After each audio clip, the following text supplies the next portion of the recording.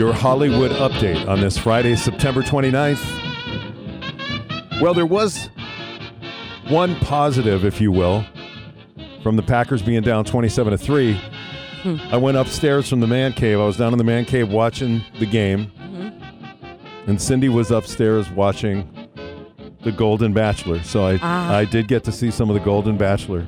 I had to record that so my girls and I could watch it together. How was it? It was all right. It was okay. Renee was eliminated. Renee is the grandmother and former NFL cheerleader from Middleton. Unfortunately, she went home. Yeah, she went home without a rose. Renee was one of the 22 accomplished golden ladies, that's the phrase they use, between ages 60 and 75, competing for the heart of Gary Turner, who's 72, on the senior-focused dating spinoff. As he stood outside the Bachelor mansion, a limo pulled up and the contestants began to emerge.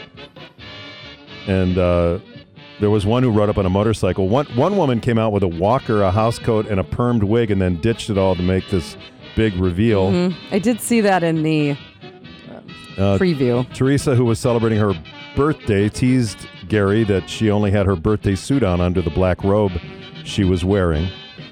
And the Golden Bachelor then, of course, led into, this is where I gave up on it and went back to the game. I went back downstairs because after that hour was over, Bachelor in Paradise came on. Oh, yeah. Oh, my God.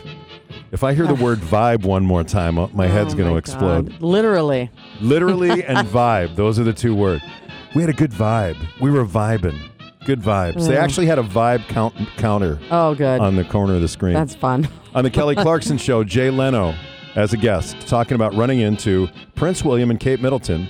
He was just picking up his Sunday newspaper in the driveway. This is a 100% true story. I get to the top of my driveway, and I see the two most incredibly well-dressed people standing there. And the guy turns around, I go, Prince William? He goes, hello. No. Kate Middleton, lovely home. Well, thank you, I'm just getting my paper. Are we in your way? No, I'm just getting my paper.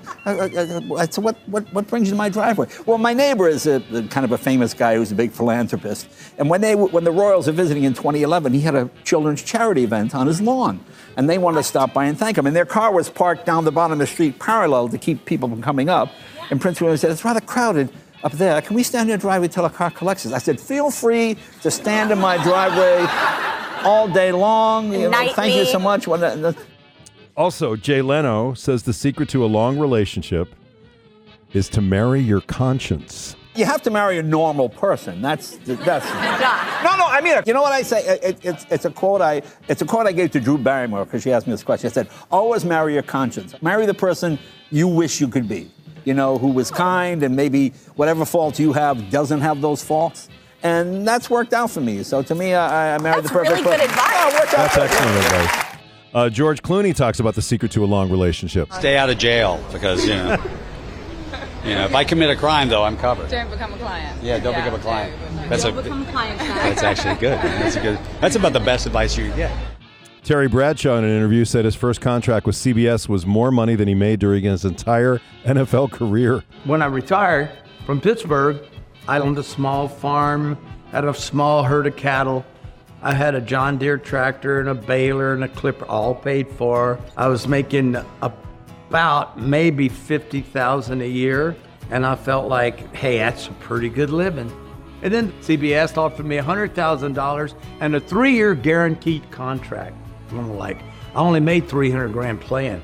So I went to CBS, and that's how I got into broadcasting. I didn't deserve it. I didn't earn it, didn't know how to do it. But you learn later that television is driven by celebrity, by stars, and I was a star, so yay me. Yay me. On Live with Kelly and Mark, Barbara Corcoran from Shark Tank talks about how she came to be on Shark Tank. Well, I got a call from Mark Burnett, who's a famous producer. I didn't know it then. A call, asked if I wanted to be on this new show called Shark Tank. I said, sure, when I heard what it was about. I signed the contract without reading it, sent it back within the week. And then I went out to Bergdorf Goodman's and bought myself 3 new outfits and a new set of luggage because I was going to Hollywood. So then 2 weeks before I was going there, I got a call saying, I'm sorry, we've decided on another girl for the one lone female seat. So I felt sorry for myself for about a minute, but then I did what I always do well. I stood back up. And I wrote sharp email starting with, I consider your rejection a lucky charm. Here's why.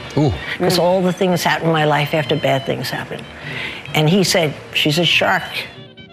That's very cool. Yeah, I think so. She also said she bought an apartment that she fell in love with 23 years after she first saw it. Well, I was going through a tough period, which you do when you're building a business. It was a recession, it was rough. So I took a job as a night messenger. My business was about 5 years old, and delivered packages at night. And when she opens the door, I see a double door fronting a beautiful terrace, fronting Central Park West. I was like, I didn't know people live like this. Wow. And I said to that lady, listen, if you ever decide to sell this place, would you give me a call? And she treated me like, those phony rich lady smiles like, I went out the door and I came back 23 years later and paid her $10 million for her flat. Wow. Man. That's a great story. And Mick Jagger in the news today. He said the Rolling Stones have no intention of selling their post-1971 music catalog. But if they did, the profits certainly will not go to his 8 children.